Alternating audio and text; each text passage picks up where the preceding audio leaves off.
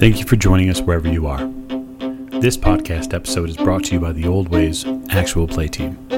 This actual play uses the 7th edition Call of Cthulhu tabletop role-playing game rules by Chaosium. This actual play is performed by adults and in an adult setting. While we try very hard to stick to language for all ages, listeners should know that this podcast may include mature themes. All content, including names, places, events, companies, and etc., that may bear resemblance to entities living or dead, is strictly coincidental. My name is Michael Diamond, and for tonight's game, I will be your keeper. Thank you for joining us again on another episode of the Old Ways podcast. I am your Keeper Michael, and we are back with our Horror on the Orient Express campaign. And let's get into some introductions. To my right. Hi, I'm Mike, and I'm playing James Fraser. And to his right. Hi, I'm Rena, and I'm playing Lady Elisabeth Fitzroy. And at the end of the table. Hi, I'm Giles, and I'm playing Simon Griffith. To his right. Hi, I'm Miranda, and I'm playing Maggie Bellinger. And last but most certainly not least. I'm Martin, and I'm playing Richard Courtney. Wonderful. We have some traveling to do today. Plans have been laid to head to the estate of the Earl of Northbrook, and we're going to get underway under those pretenses. So as we lift the curtain tonight in a very early morning, early-ish morning, we don't want to wake Lady Elisabeth too early. We'll start with Lady Elisabeth. You get a visitor to your room, a soft knock, and Bennett lets you know that it's time to get ready, milady. Thank you, Bennett. Always on time. I think I will take the brown traveling suit for today, and I will be needing my walking stick, thank you. Very good. Very good. She begins to kind of quietly yet swiftly, I shouldn't say swiftly, effectively hustle around the room. Bennett is never one for lost movement when she's getting you ready for the day. She tends to be very careful as to not upset the normal routine of your morning. She knows that sometimes in the morning, mornings for you are just a little bit more difficult. So, but she begins to buzz about. Mr. Fraser, like clockwork, you stare at your watch and you realize that just by the tick of the clock and the sound that Bennett's shoes make upstairs, you realize that the day is now proceeding. Well, I shall initially make sure I have a suitcase packed for myself with everything that I need for the journey. I'm assuming that we are going to be just there for the day, but just in case it turns into an overnight stay, I'm going to bring things for that. I will also speak to Mr. Hughes. I will advise him that we are planning to get the 11:30 train from Paddington to Oxford, and from there we will take the branch line to Northbrook, and we will be met by a car from the Maplebrook estate. That I'll speak to the head butler at Maplebrook, and I'll arrange that. So once I've advised him of that situation, I will make a telephone call to Maplebrook, and I will speak to the head butler there. I will ask him to arrange for one of the chauffeurs to pick us up at the station. I'll also ask for him to arrange that a wheelchair be provided in the car that's picking us up, just in case it's needed. And from there, I will go and knock on Lady Elisabeth's door and see if she's ready for the date. After you're attended to for a brief period of time by Bennett, you're able to gather yourself and get dressed.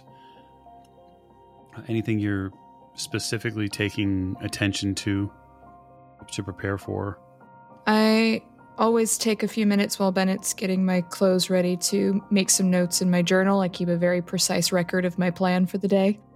I've done that ever since I was a small child.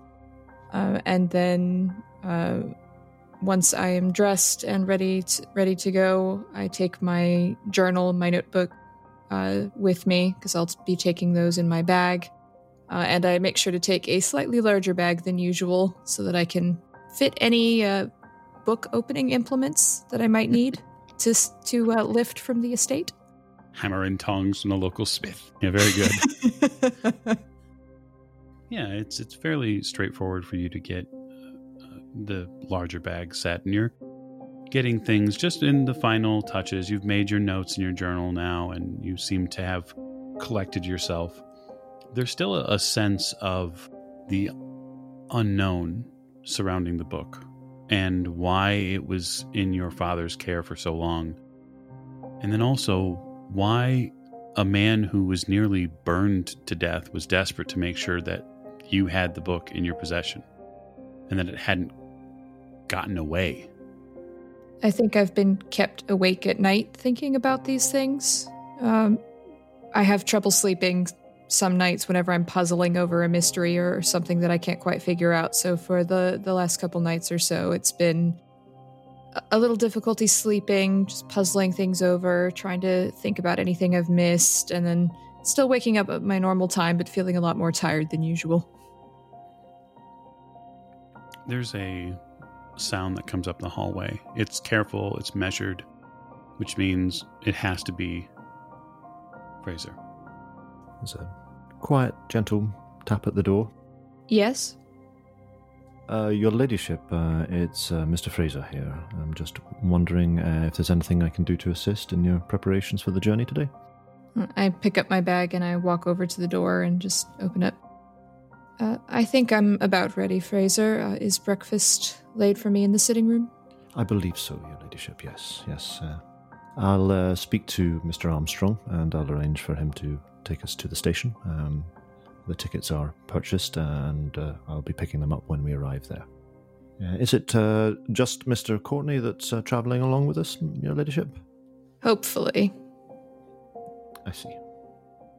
Well, I dare say we shall meet him there. Would you like me to telephone him just to make sure that we have our watches in synchronization, as they say? Yes, please. We know how absent-minded these professorial types can be. Very well, your ladyship. I'll do that right away. I will head downstairs to my sitting room to have breakfast and do some light reading. Yeah, just as you'd expected, the staff have made sure that your breakfast is set out just as you expected it.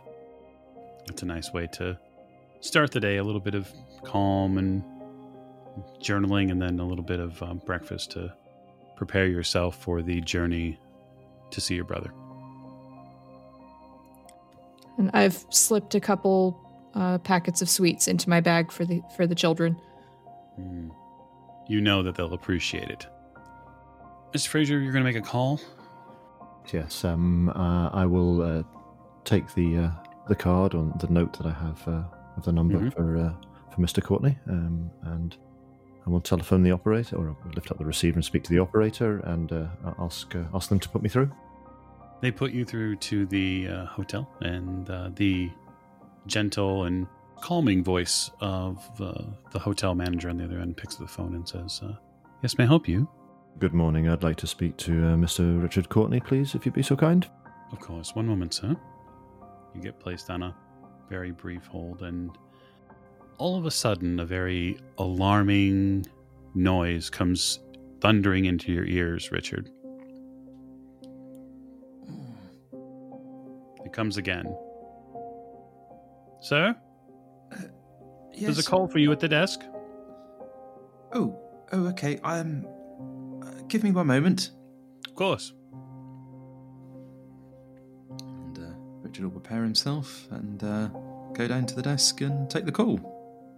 You see the stick and receiver there. They hand it to you. Oh, thank you.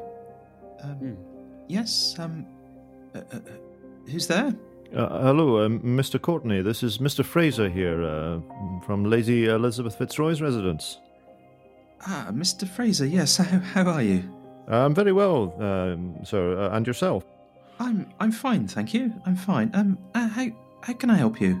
Well, I'm just telephoning to determine if you're ready to leave for our journey today to Maplebrook. Yes. I'm looking forward to it. Yes, I'm sure it'll be great. Do you have a ticket arranged for the train yourself, sir, or would you like me to arrange that? Oh, if it's no bother, it would be most helpful if you could. No, sir. No bother at all. Of course. We are planning to take the 11:30 to Oxford, sir. The 11:30. Yes. Okay. So what? Shall we meet you in the station at say 11 o'clock? How does that sound, sir? Yes. Or 11:15? Would that suit? No. 11 o'clock will be fine. 11 o'clock it is then. I'll check which platform it's to be leaving from, and I'll meet you there. I'm looking forward to it. Very good, sir. I shall speak to you later. So, Richard, you place the receiver back down and hand the candlestick phone back to the gentleman here at reception, and he gives you a nod, and there's a very subtle glance over your current appearance, and he says, should I have breakfast sent up to you, sir? Yes, a spot of breakfast would be lovely, thank you. Wonderful. Right away. You head back up to your room, Richard, and you're walking down through the halls there. It's at this point I would like Simon to give me a luck roll. 51 under 59. You've managed to secure a room relatively close to the professor's over a growing concern over his health, given the fact that someone at some point burgled his home and left a body there, or killed someone there in some regard. It's very difficult to ascertain what happened. You're not necessarily a medical investigator. But out of growing concern for his safety, you have taken up a spot nearby. And there was a call for him. You could hear a call across the hall. Someone had a phone call. It's what roused you a bit out of sleep. But when footsteps come back up the hallway, you can hear that someone's messing with the doorknob at the professor's room across the hall. I'll stick my head out. You see that it's the professor, it's Richard, still a bit out of sorts for the morning. He's trying to get back into his room. Professor. Oh, good morning. Good morning to you. What are you doing up so early, sir? I took a telephone call down in reception. Oh, okay. It was that, do you remember him? That Mr. Fraser, Lady Elisabeth Fitzroy's manservant, I believe. Oh, yes, I remember him. Yes, but he was just calling. We're due to go to the Earl of Northbrook's mansion. Sounds fantastic. To explore, yes, whether we can find a key. And Richard just sort of starts to float off, thinking about this thing again. Do you want me to escort you down to the station after what happened yesterday? Oh, if you could, that would, yes, that'd be fantastic. I'd be most grateful. All right, give me 10 minutes, sir. Well, I'm just about to have a spot of breakfast, and we're due to meet at the station at 11 o'clock. Fair enough, I'll be ready. Well, thank you very much. Would you like to give me a quick knock, and then we can wander down to reception? Of course, sir. Wonderful, thank you. Well, look forward to seeing you later then. All right, Professor. See you in a bit. So as the two of you kind of go your separate ways momentarily to prepare for the day, we find in another section of London, we find Maggie waking up at her Aunt Edith's home. Maggie, there's a bit of rain today. So far, it started pretty light, but you can tell, even not necessarily being a local, but you can tell it's bound to get a little bit worse before it gets better. I think I would go downstairs and possibly see what Aunt Edith is up to today. Okay. You throw something on and pop downstairs. There's a very strange smell coming from downstairs. It's a earthy, almost herbal smell. I wonder what Aunt Edith's up to now.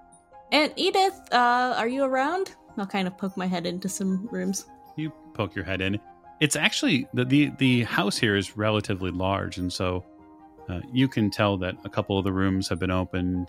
You can tell that there are also, just by the look of the front parlor area where servants tend to hang coats and whatnot, there are several more coats than you'd recognized. Oh, huh. It's quite early for Aunt Edith to be having visitors. That's strange. And my mind, the smell and seeing that there's visitors immediately goes to that gentleman that was here before. Oh, Lord Walters? Yes, Lord Walters. So you find your aunt in a rather strange situation. So you enter the dining area that she keeps here. She has moved most of the more, should we say, proper and practical things towards the veranda. She likes the porch area here. She prefers to use it to look out onto Hyde Park. Yeah. There's quite a Parisian scene going on here. Okay. There are several people here enjoying a bounty of fruits and other prepared foods. It seems that the staff is assisting her where she can. There are 2 gentlemen and a few more ladies who are here. They are enjoying something out of a very strange device. It's cylindrical. It sits near one of the ends of the table. And off of this somewhat cylindrical device, there's a bunch of steam or maybe smoke. And then out of the sides of this cylindrical, almost metallic device, there are several long tubes. And as you enter, one of the ladies is standing up and she seems to be reading out loud from a book. From just your ear, it sounds like French. She's reading maybe poetry. Okay. And she stops and coughs out this mouthful of smoke. Your Aunt Edith sits up. Oh, Maggie, wonderful. She kind of dusts herself off and stands up. And then when she makes her way towards you, you can tell that there's a bit of a wobble in her step, and she kind of grabs onto a nearby chair and just kind of keeps going. She has a wide smile on her face. Yeah. Oh, and Edith, I hope I'm not interrupting anything. Oh, no. We're having just a wonderful time. I had friends come up late last night from Paris, and we just had to open the doors and let them right in. It was just so wonderful to see them again. Oh, quite. You've been up all night, Aunt Edith? Oh, all night. No, what time is it? She looks around for a moment. Morning now. Oh, well, I suppose I'll sleep when I'm in the ground. She laughs. A couple of the other folks around her chuckle and whatnot. Do you want some breakfast? We have some food here. Oh yeah, that'd be great. Might I ask, what is that strange thing on the table there? One of the men stands up and makes some sort of adjustment to it. He says, "Oh, this is all the rage in Paris and the Bohemian districts now. They call it a hookah." Quite interesting. It's quite divine. You should try it. He offers you a very long-stemmed, what looks like a pipe, but there's a tube attached to it. You don't understand what's going on, really. Yeah. Oh, sure. How does one use this? Well, you see one of the other women float around the table. Not literally float, but she's, just comes smooth as water around the table. And she puts it in her mouth, and she gives it a very short inhale. Almost as if she was smoking a cigarette, and she blows the smoke out. She says it's much classier than simple tobacco. It does seem quite more refined. Yeah, I will try that. Yeah, the experience is, it's different. At first, the inhale is a lot sharper than you were expecting. I don't know that Maggie is a regular smoker. It's very popular, obviously, in the 20s, but this is far different. The density of the smoke is much thicker. The smell, though, is far sweeter than some of the tobacco cigarettes that you're used to. And the air around here is filled with this very sweet smelling smoke. Whoa, wow. That is quite different from what I'm used to back home. Indeed. And soon we think this will be just all the rage in New York. So you're going to see the new trend begin here. Oh, well, I do like to set the trend. Indeed. Well, I thought we could maybe go out today, Aunt Edith, but the weather outside is quite dreadful, so possibly maybe I could spend time with you and your friends. I'd be happy to get to know them. You're welcome to spend a little time here. I was just saying that it would be fun to talk about what you were planning next. Yeah, quite. That was, my thought exactly, since I'll be leaving soon. It would be nice if we could spend a little more time together. Of course. It might be a good idea if you are... I mean, the adventure sounds grand. I'm so happy for you. While my friends here have spent some time in Paris, have put any thought into finding out more about the places that you'll be going to? Have you done any... have you looked in any journals or any travel papers, maybe? Yes, I have looked into it a bit. In fact, I think we're setting off for Constantinople first on Wednesday morning. You see the lady that's next to you with the long-stemmed pipe. She said, "It's a wonderful city. I've been before."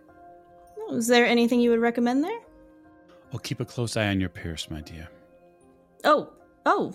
Yes, of course. Well, you have to understand, the war, it changed many things there.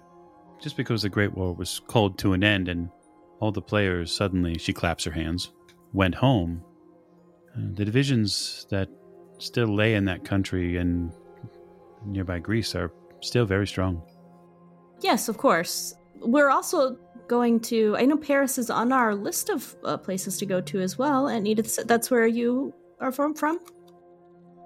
Yes. I spent many years there. Of course, I've had the chance to travel to all sorts of places. Venice, even Milan. I hope you go there. What route are you taking? Do you know? I'm not entirely sure. Mr. Fraser, that is Lady Elisabeth's personal assistant, is actually handling all the travel plans. It's quite nice to have good help to be able to do that for you. Oh, wonderful, dear. It's nothing like having good help. She kind of clasps her hands together and sets the pipe reed down, and she looks at Edith and says, "My dear, I must just use one of your chairs here. It's been such a long night." And she kind of casually just turns and takes a wine glass off the table and gets out of one of these long loungers, and she seems to kind of just relax. It's almost as if she eases into a nap in like a matter of maybe 10 seconds. Yeah. Edith turns to you. If they can stay awake, I'm sure they'll be very fun. They seem to sleep most mornings. I don't know why. That is quite strange. Possibly from keeping long nights. Well, one of them was a player at the Moulin Rouge in Paris. So they speak the language of the evening, that's for sure. Oh, Aunt Edith. I will miss you quite a bit when I leave on this journey. Well, it's fairly clear that I will have a little entertainment while you're gone. Oh, yes. Will they be staying around for a while? Just a few days, I believe. Okay. But they'll probably still be here knowing them. Yes, well, I'm just quite pleased to see you socializing. Well, why don't we sit and have a bite to eat? Of course. I'd quite like to try that hookah again. You're welcome to there. My friends are very sharing. So, how did you find the new camera? Did you enjoy it? Oh, yes, I've been practicing with it a little bit. I'll definitely have to keep working at it. But I think I'll be able to get some great pictures on our travels. Wonderful. I hope to see many places through the camera. Oh, of course. I'll be sending you pictures and some of my writings. Good. Now, make sure that you've gotten yourself some proper stationery. I can't speak to the paper in some of these places. Oh, yes, of course. I will have to go out and do that before we leave then.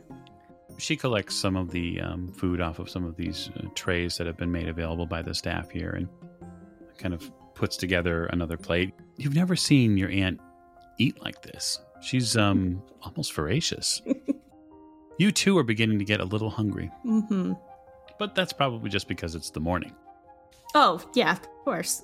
Must have a large breakfast to start the day. Yes, just like back in the States.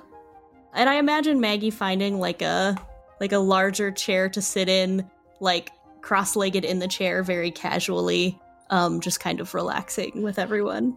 Oh, yeah, absolutely. It's probably midway or so through your meal with your aunt that you realize that her friends have kind of all collectively found places to relax, and they've all passed out. Like just kind of casually taken their own naps.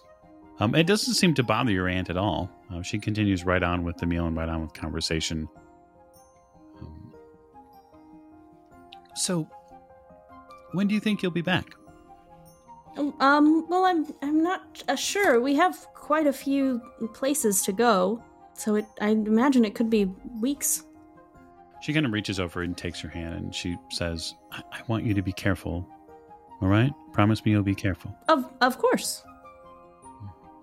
But we're traveling with some very strapping gentlemen, and I think that I will take good care of them. She taps your hand twice. You'd better. You know that they won't take care of themselves. Exactly. Can't tell you the number of times I had to look after your father. Well, I don't doubt that as well. Myself as well, especially after Mother passed. Yes. You can see her kind of look out over into Hyde Park, and she would have loved to see London and Hyde Park. Yes, I'm sure she would have. Now, since it's raining, let me make a suggestion to you. Yes. There is a new exhibit, my understanding is, at the British Museum. One you might not have seen yet. In case you also decide to do a little bit more looking into your travels, there's the library there as well. And although it's raining, luckily it's not an open roof library. Yes, that would be quite unfortunate. That sounds like a great idea. I did want to see a couple more sites, so it'd be nice to travel back to the museum and see this exhibit that you speak of. Yes, and that's why she raises her hand, almost as if she's in a class, and you see the member of staff come out. I shall need a good strong coffee before we go. I'm going with you, she taps on the table. I figured we could spend the day just romping around London together. That would be fun. That sounds fantastic. You couldn't have said something that would have made me happier, Aunt Edith. Wonderful. Then we'll get right to it. All right. So we'll turn the camera then to back to the professor and Simon, who've now prepared themselves, who've now eaten, and are probably meeting up to decide what's next. I knock on his door. Hello? You ready, Professor? Yes, 2 seconds. Let me just close my case. All right, sir. Shall we head off then? Yes, are you all packed as well? You ready to go? I wasn't aware I was going on the trip with you, sir. I thought I was just walking you down to the station. Yes, no, indeed. I was under the impression you, yes, never mind. Give me a few minutes, sir. I duck back in the room, and I strap myself. That's all I need, really. I figure I can always, I'm used to just getting by with one change of clothes, what I'm wearing. Yeah. All right. I step back into the hallway. All set, sir. Do you think we should take a cab or walk? I'm not quite sure what the safest thing would be. Probably a cab, sir. Right, okay. So I'll ask at reception. So Richard heads down to reception. Would it be possible to call me a cab, please? Myself and this gentleman here are going to Paddington Station. Of course, sir. Right away. Thank you. It isn't probably more than a few minutes before the cab arrives. So we head outside. Richard's going to look round and make sure Simon's with him and following him along. I'm going to look for any suspicious figures around outside. Well, it is London in the 20s, so that's suspicious is relative. I guess what I will say is if you'd like to go ahead and make a spot hidden roll, you're more than welcome to. Absolutely. And I will fail that 44 over 40. Well, there's quite a few people out here that you mark as suspicious probably at first glance, but it's fairly clear that they're just Londoners getting about their day. So while you might think that initially that they look suspicious, after a few seconds you realize that they're just moving about their own day and they're seeing to their own affairs. Looks clear, Professor. Right, okay. And is anyone waiting to open the door for the cab, or is it just a cab that's pulled up waiting? Yeah, it's just a cab that's pulled up waiting. I open the door for the professor. It's like, you're not that fancy yet. No. So Richard will probably go for the door handle at the same time as Simon, and then realise that he's getting the door for him. Richard's not used to this sort of treatment. Oh, thank you very much. You're welcome. And Richard will clamber in, making somewhat of a meal of getting his case in the cab, not because he's trying to make a point, but just because he's not particularly strong and he's having a problem getting it over the lip of the door. Simon, while you're assisting him in opening the door and getting stuff ready, somebody bumps into you just momentarily on the street. Oh, I'm sorry, sir. I scope him out. I want to see did I just have my pocket picked or anything like that? You're not really sure. You're going to go check for your wallet specifically? Yes. Okay. Yeah, it seems like it's there. Anything else? Are you checking all your pockets in front of him? Oh, yes. Okay. Yeah, I mean, papers in one pocket seem in order. You can feel them. And then, the rest of your pockets seem as they were before. He excuses himself, again, and so I'm really sorry. I just didn't see you open the door there. No harm done. It's quite all right. You see that when you turn to him to check a few things over, and as he's apologizing, where do you keep the pistol? In the right hand pocket of my jacket. Okay, fair enough. So yeah, he just excuses himself and continues walking down the street. And that's still there? Mm-hmm. Yep, absolutely.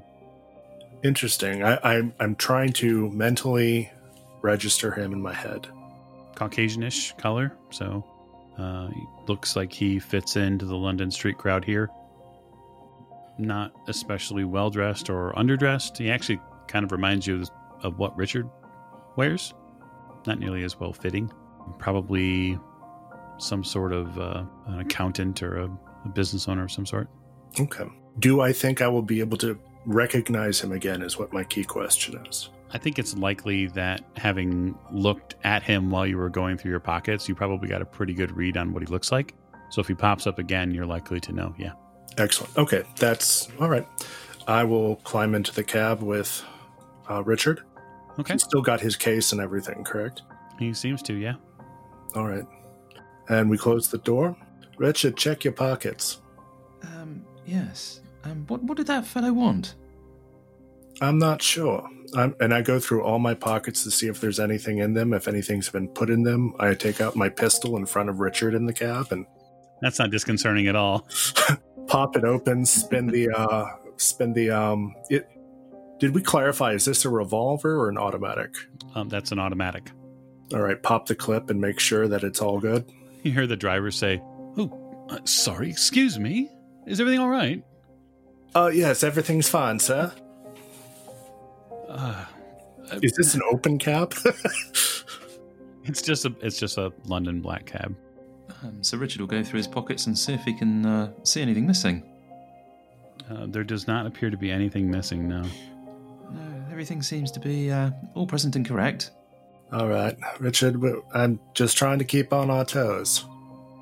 I must say, it's terribly disconcerting. I mean, there's been a lot of comings and goings and strange people, and I have to admit, even a gentleman knocking into you in the street is somewhat off-putting at the minute. I'll be glad to Yes, glad to get on the train, I think. It would be good. You know where we're going, of course, correct? Yes. Driver, could you take us to Paddington Station, please? Right away. Did you manage to find any more about those Turkish people? Not yet. I can ask around, see if any of my friends know anything. Yes, it's rather strange. I wouldn't mind checking in with Professor Smith again at some point, but I fear I won't be able to do that. Well, at least today. I think today you need to focus on the train trip and Lady Elisabeth. Yes. No, we've got quite a bit of exploring to do. I'm really hoping we'll find the thing that she's looking for.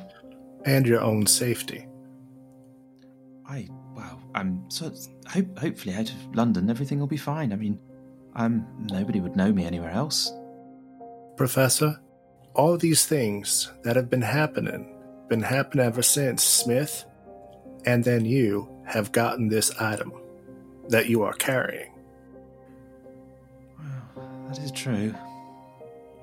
So it stands to reason, since you are still carrying this item, that you are the focal point of someone's interest. Oh, I never considered that you think someone's after the device. It would seem so. Perfectly logical when you think about it. I don't know why that never occurred to me. I don't know why either. So we'll pop over to Kensington. And so with your breakfast sorted and the morning prepared, Miss Fraser, you are making the final preparations with Armstrong, yes? Yes, that's right. What I'm planning to do is leave ahead of Armstrong and Lady Elisabeth, head over by cab to the station, purchase the tickets for us, and then when Armstrong arrives at Paddington, I'll be there to pick Lady Elisabeth up and escort her into the station and onto the train. Okay, fair enough. You arrive at the station. Getting the tickets is not a problem. And then back at Kensington, Armstrong gets you prepared to leave in the auto, Lady Elisabeth. Thank you, Armstrong. How are you this morning? Good. Thank you for asking. There's a bit of a chill there with the rain. Yes, not quite the best of days, is it? Is your family all right, Armstrong? You were gone the other day. Indeed. Yes, indeed. They are well. I'm glad to hear it. He bundles you up into the car, essentially, and makes sure that you are properly prepared, and then takes off. I spend the drive just sort of sketching things out, like some ideas or some thoughts of where I could look at the house once we get there. Just lost in my own thoughts. Sure. Yeah, it's been a little bit since you've been there. Yes. I've written out some strategies for dealing with Margaret in case I run into her. Yes.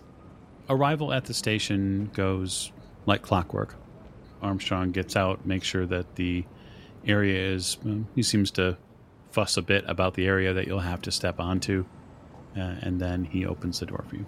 Miss Fraser, you see Lady Elisabeth and the automobile arrive, and you see Armstrong get out of it.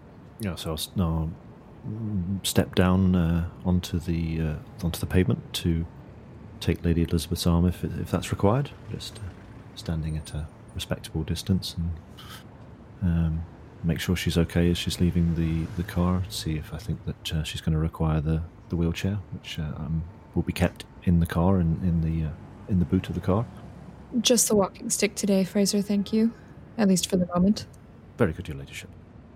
I have arranged with Mr. Courtney to meet him on the platform at 11 o'clock. Oh, excellent. Platform 4, I believe, Your Lady. I do hope he's on time. Yes, as do I. It does seem, as you approach platform 4, that the professor is on time.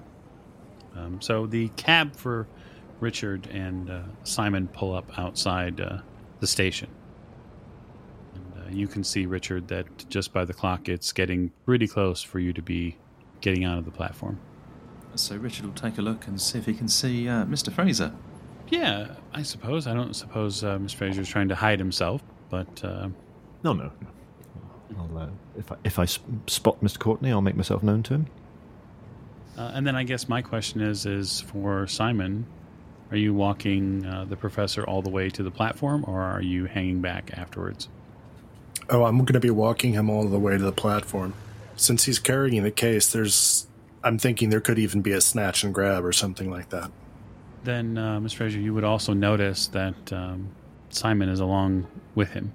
So I'll wait for them to come to us because I'm going to be attending to her ladyship. So, do we see them as they get out of the cab, or is this further into the actual station proper that we see them? You would notice them probably before they make the station itself. I'll give them a little wave and I'll say, "Oh, Lady Elisabeth, I see Mr. Courtney has arrived, and I believe is that not Mr. Was it Griffith? Was that the name of the gentleman?" Ah, yes. I imagine he's looking after the professor. You don't see the American anywhere, do you, Fraser? Miss Bellinger, no. No, I don't see her. No, I don't believe she's coming with us anyway, is she? Oh, thank God. Right. She has a very exuberant nature, does she not? Yes, I believe that's quite typical for her species. Ah, yes, our cousins from across the pond, indeed. I wonder if this Mr. Griffith is coming, or is he just escorting our professorial friend to the station? I don't know, your ladyship. I mean, I don't have a ticket for him, but Aha.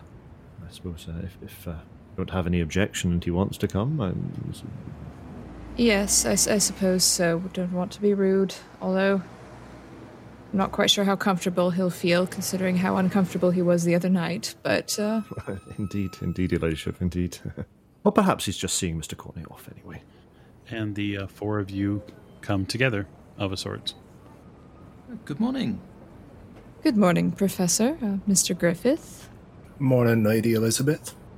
Mr. Griffith, Mr. Courtney. Are we all set then?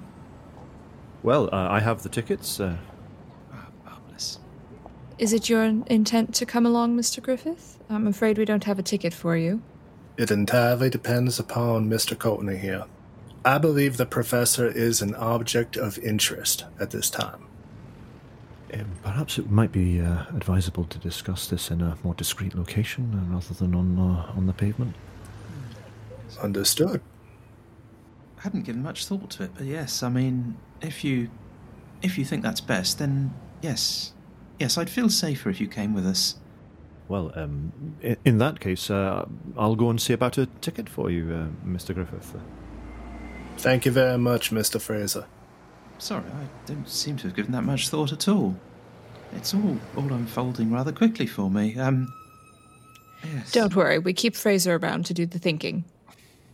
Yes. Very kind of you, your ladyship. Well, I'll go to the ticket office and I'll make the arrangements. And shall I meet you on platform 4 we're on? Very well, Fraser. Thank you. Very well, your ladyship. Would you be all right with the company of these two gentlemen, or would you prefer to wait for me to come back? I'll be fine, thank you. I'll meet you at the platform. So I'll just make my way across to the ticket office and I'll wait in the queue and buy another ticket for Oxford for Mr. Griffith. You benefit from a very small queue and are able to retrieve a ticket pretty quickly. The station today is pretty busy. The people here obviously range in class from those who can barely afford a ticket likely and those who could buy many tickets. There's a pretty wide swath of humanity in front of you. And I'm sure that each one of you would react to that a little differently. So I suppose bear that in mind as the train arrives just a few minutes later. So I will of course have purchased first class tickets for Lady Elisabeth and myself, as I'll be accompanying her, and I would imagine that it would be most practical and suitable to also buy first class tickets for Mr. Courtney and Mr. Griffith. It would be practical of you to do that, yes. Fraser is a most practical person. The first class service on the train is excellent. I suppose your thoughts likely, Fraser would probably go to the the larger train journey that's coming. You're probably hopeful that there will be just a little bit better of a class of service aboard the Orient Express. I would expect so. Yes, absolutely. But the journey is one that begins with just a bit of shuddering from this train. You don't know why. It finally gets into gear of sorts and then moves along north. So Maggie. Yep. Your morning is unlike any that you've had before. Oh, cool. After just a bit more of whatever this hookah thing is, you and your Aunt Edith set off. She has consumed 2 or 3 different cups of this coffee that staff have made for her. And it seems almost volcanic. She has such a wonderful reaction to it. She seems to just buzz about the house as she's collecting her clothes and things to go out onto London's many different sites. She encourages you to have some as well. She says that it's a real pick-me-up. Oh, yeah, of course. It's really after that first cup that you see what she's talking about. Feel like you breathe better. The fog of London kind of purges itself from your nasal passages and your throat, something that's always bothered you. And there's such a clarity to things. You and Edith set off. The first place that she wants to go is the British Museum. She says that we have to spend a little bit of time in there. There's some just wonderful pieces that they've brought back from Egypt recently. Oh, of course. And so the two of you walk for the better part of a few hours through the British Museum. It isn't hard to get captivated and lost amongst the pieces here. You see beautiful busts of pharaohs and pottery and hieroglyphs and just things you'd never imagined in your wildest dreams that you'd see from the States. And then you see things from ancient Greece and objects from even the far off East. And you marvel for a good hour or so. And then she asks if you want to see the library, because there is a library here at the museum as well. Yeah, I think that would be quite smart. We can look up some information on these places that are on my journey. Okay. The museum today isn't very busy. Perhaps it's the rain. Perhaps it's the day, the time. But the library itself is fairly thin with people. There's a few people here and there. There are, of course, librarians who are stocking and restocking, but even they are no more than a handful. I don't know if you've ever seen the library inside the British Museum, but it's a great circular library. And so there's books from floor to ceiling. Some of them are behind enclosed cases, so that way they can't be touched. There's a lot of tables after you gain your selections to read them, and your Aunt Edith kind of just dives in. She pulls one of the selections that she can get her fingers on towards you and says, "Look, this one here is about the history of Paris." Oh, well, that should come in handy. She cracks it open and kind of begin perusing it. Why don't you give me a spot hidden roll? Okay. 45 against 25, so it's a fail. Okay. The books, you're not too sure who the book's author is, but what really draws your eyes to this book are all of the painstaking artistry that's been done inside the borders. So this is one of those books that has just really wonderful filigree work on the pages. You can tell that an artisan took time to craft pictures inside the book. It's very captivating. Oh, this is quite a gorgeous book that you've found, Aunt Edith. There are tons of them around here. In my early days, just after arrival, I spent a couple of weeks just in and out of this place. The museum is wonderful, but the history that they've managed to save from the rest of the cultures around the world is unbelievable. Yes, would this be where you happened to meet Professor Smith? She She puts her hand kind of to her lips. She says, we have to be very quiet. Oh, yeah. They get very upset if you talk. But I met the professor at a cafe, but not too far from here. Oh, that's right. We did end up coming back here once. And when we did, well, the professor was interested in a little bit more than book. Maggie tries to stifle her laughter. She chuckles. She puts her whole hand over her mouth. I'm going to find the ladies' room if you'll just don't go too far. Oh, yes, of course. She wanders off, towards where the bathrooms are in and out of the... she's going to have to go to the outer section. So you have a moment or two in the library. Yeah. I will probably maybe flip through this book a little bit. And I wanted to... I know you told me not to go very far. It's okay. You don't do what you're told. We know that. Mm-hmm. There are some places that were more unfamiliar to me. Specifically, I would maybe want to see if there was any information I could get on Belgrade in particular. Yeah, I guess a library use roll is in order then. Perfect.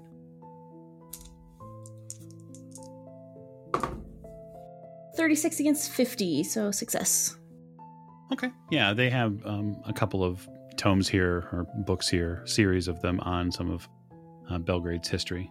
And you can see that a lot of it pertains to Belgrade especially has been a location where a lot of wars have happened in and around. So there's sieges that get laid to Belgrade in the mid-1700s. There's a treaty later between Austria and the Ottoman Empire, which returns Belgrade to the Ottoman Empire. So it seems like Belgrade has been a city that has shifted back and forth between different controls of different armies. You also see that there's a national museum there. And so you think that maybe if you get time, you'll have a chance to stop by the museum. I would almost count on it. Yes. Make me one more spot hidden roll, if you would. Okay. It was a 78. You know, that even the coffee has not helped quite Maggie focus. No, that's true. You're welcome to push if you think that she's being perceptive, or if you think that she's just focused in specifically on learning more about these places. That's fine. Sure, I'll push the roll. It's always gone well for me, so. Absolutely. 14. Excellent. It must be something in the coffee, maybe. Or maybe it was whatever was in that hookah. But you get the sense, as the library has quieted from after Aunt Edith has left it, even her very presence is a bit alarming. You get the sense that something's not right here. Something's a bit off, and it isn't something you see, it's actually something you fail to hear. And you think you should. Now, of the 2 or 3 people that are in the library, granted it's relatively large, there's a person there just beyond some of the other shelves that has been sitting in the same position for the entire time you've been here so far. So maybe 30 minutes or so. And what you haven't heard out of them is a single page turn, a cough, any movement in their chair. They're not making any noise. Well, first question is, how large are these books that I have? They're probably encyclopedia size in the Okay. sense where, they're definitely a full-sized book. They have hard covers, but they're not like a wizard's tome from... Yeah. It's not like Lady Elisabeth's book, which is much larger. But perfectly good for bludgeoning someone if I have to. If necessary, yes. Yes, I kind of just want to stare this person down. Okay, you stare for a period of time. I want them to know that I know that they're here. Okay. So the person's wearing it's definitely a male, in the sense that it's wearing a suit, and you can tell that it has a fedora hat on. it's hard to get their eyes because the rim of the fedora comes just down far enough where this book is propped up, where they're holding onto it. Does it seem like it's been a long enough time that Aunt Edith should have come back by now? I mean, your brain thinks that, right? She should be back any moment. Yeah. She shouldn't be gone this long. I may try to go. If she was going to the restroom, I might try and just meet her halfway. Okay. You head back out. And you find the restroom. She's coming out of it as you're getting closer to it.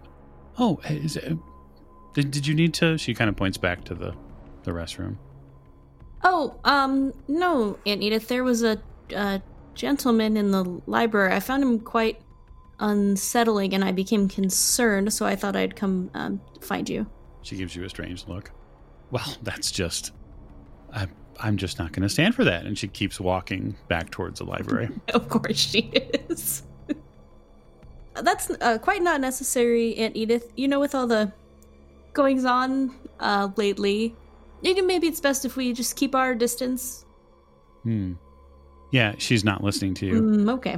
She continues forward and in the bull in a china shop fashion, stalks back into the library and then stops, like, a bit after probably 20 sort of feet going in. She starts looking around. Well, which one of them was it? She turns around to in just a regular vocalized voice. So like her voice echoes a bit in the library. And Maggie's once again like clutching a book just in case. Is he still here? Yeah, he's right over there. Oh, that gentleman over in that direction. She turns heel and begins moving in a very direct fashion towards the man. Okay. I follow. You follow. She gets probably a good 6 to 8 feet away from his table, and she kind of stops. She puts her hands like on her hips and very matter-of-factly says, I don't know who you are, sir, but you will not just simply stare at my niece this way. She kind of pulls you forward a little bit. I demand an apology immediately. I wait for my apology. The man doesn't move. Oh. See, this is what I was talking about, Aunt Edith. Even closer now, you can see that his body is rigid. It hasn't moved at all. She steps a little bit closer. Sir, are you okay? Now, you see here, sir. I will not have this. Apologize immediately. Sir, Aunt Edith, I think something might be wrong, and I'll kind of reach out to touch his shoulder. You reach out to touch his shoulder, and when you touch his shoulder, his hat falls off. And when his hat falls off, you can see that the flesh and skin has been removed from his head. And so he is down to the muscle and sinew. Even the eyes in his sockets have been fixed in such a fashion as to support them, but yet so that they don't fall out. You can see every single perfect tooth in his mouth as he stares dead-eyed at this book. And that is when Maggie will roll sanity. Yeah, and Maggie will probably scream and clutch Aunt Edith. Oh, I'm sure. 82. Which That's is a fail. Yeah. All right, so let's see here. I just got to roll for Aunt Edith. Aunt Edith has rolled a 6. Yeah, Aunt Edith is very steadfast. She's a hardy woman. Okay, so Maggie's going to lose 4 sanity. Okay. And your aunt is, she's going to lose 1. She screams right along with you. And she grabs you and kind of tries to pull you back a little bit. Yeah. Like, oh, gosh. Oh, my goodness. Oh, my goodness. You hear her voice get real high and shrill. Help. Someone help. Someone help.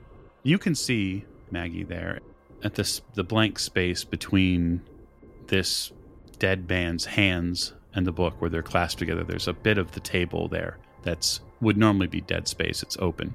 Yeah. But there is what looks like a piece of paper and something is written on it. Can I see what's written on it? Or you can. I mean, I kind of want to just snatch the paper. You can. You could do Okay. both. No, Totally yeah, up I to would you. do both, yeah.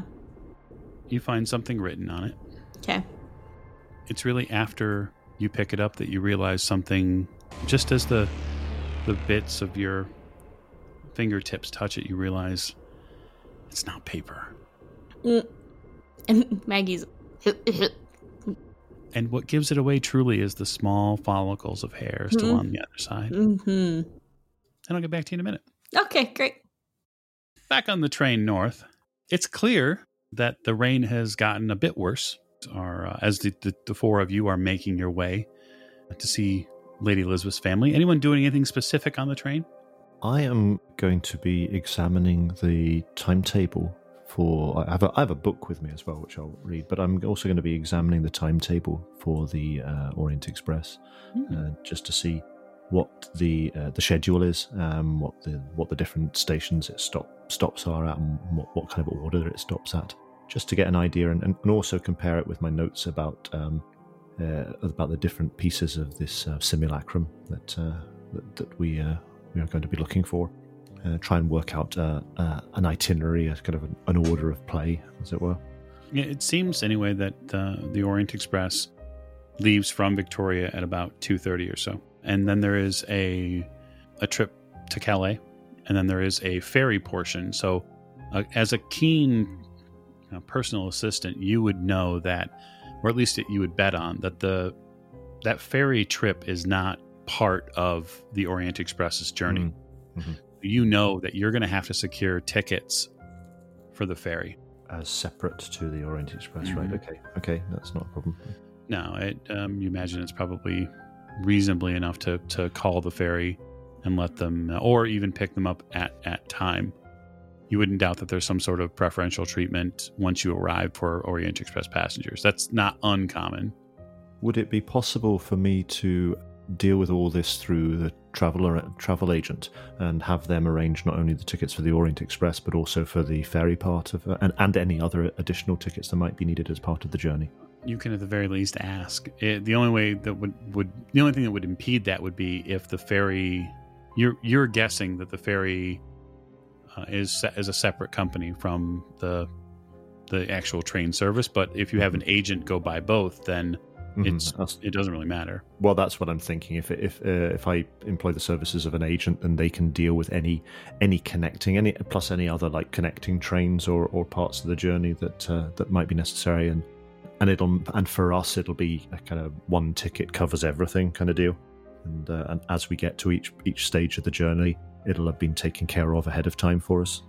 It's definitely a good plan. So that's pretty much what I'll spend the journey doing then. Okay. Anybody else have anything specific they're spending their time doing north? Lady E would be talking to Richard, maybe sketching out some ideas of what kind of key or something they could be looking for, just so that they already have some ideas when they first start out, maximize their time. So I have a sketch here of the lock. Do you think, Professor, that we're looking for a regular key, or do you think there's some other kind of device we could be looking for? What are your thoughts? Would it be possible to take another look at the book, Clee? Yes, of course. Slip it out of my bag, because of course I wasn't going to leave it at home. I seem to remember last time the locks were, rather shallow. I was pondering whether the key might be of a completely different form, so difficult to explain, but rather than something on the end of a long shaft, something that actually you would put in there and rotate directly with your hand. So almost like a key without the shaft in the middle. You'd sort of turn the bit at the end directly, if that makes any sense. It's difficult to articulate, but I'd be interested to look at the locks again just to see what the shape of that could be, and then maybe we could come up with an idea as to what form that might take. Yes. I don't really have that much experience in these things, but could be some kind of codex or something. Yes, I was, difficult to explain.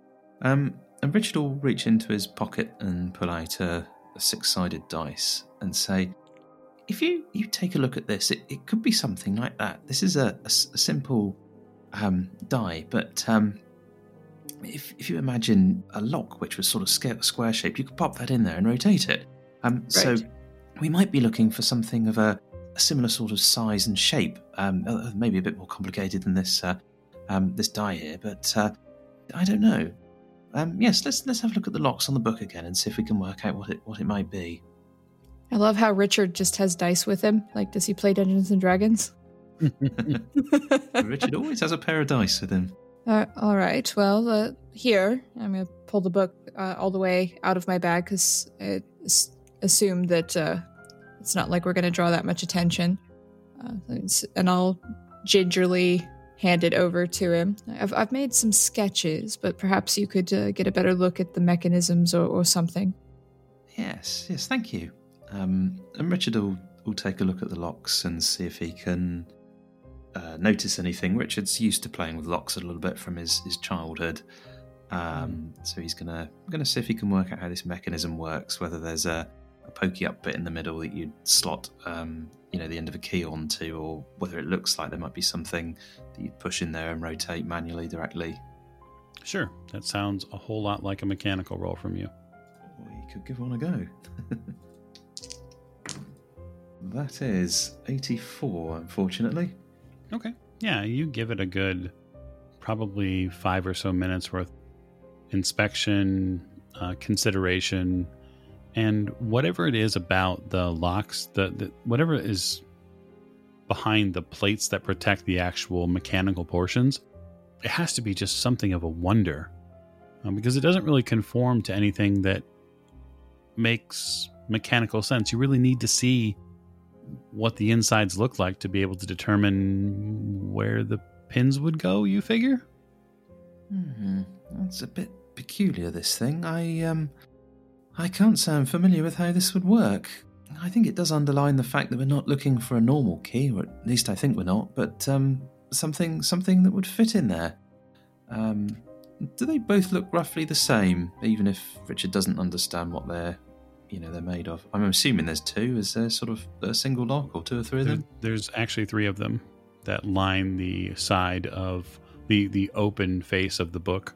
Mm-hmm. So as you look at the book from the paper side rather than the spine side, there are 3 of them. And there's also a clasp down at the bottom at the top. These don't appear to have locks in them. They just kind of hold the book shut. And do they all look the same? Like it would probably be the same key if it was, or the same style of key if it was anything. All but the center one. The center one looks different. So your idea that it might be like a multi-key or some sort of long bar maybe that would have to be inserted at the same time to all 3 locks and then unlocked?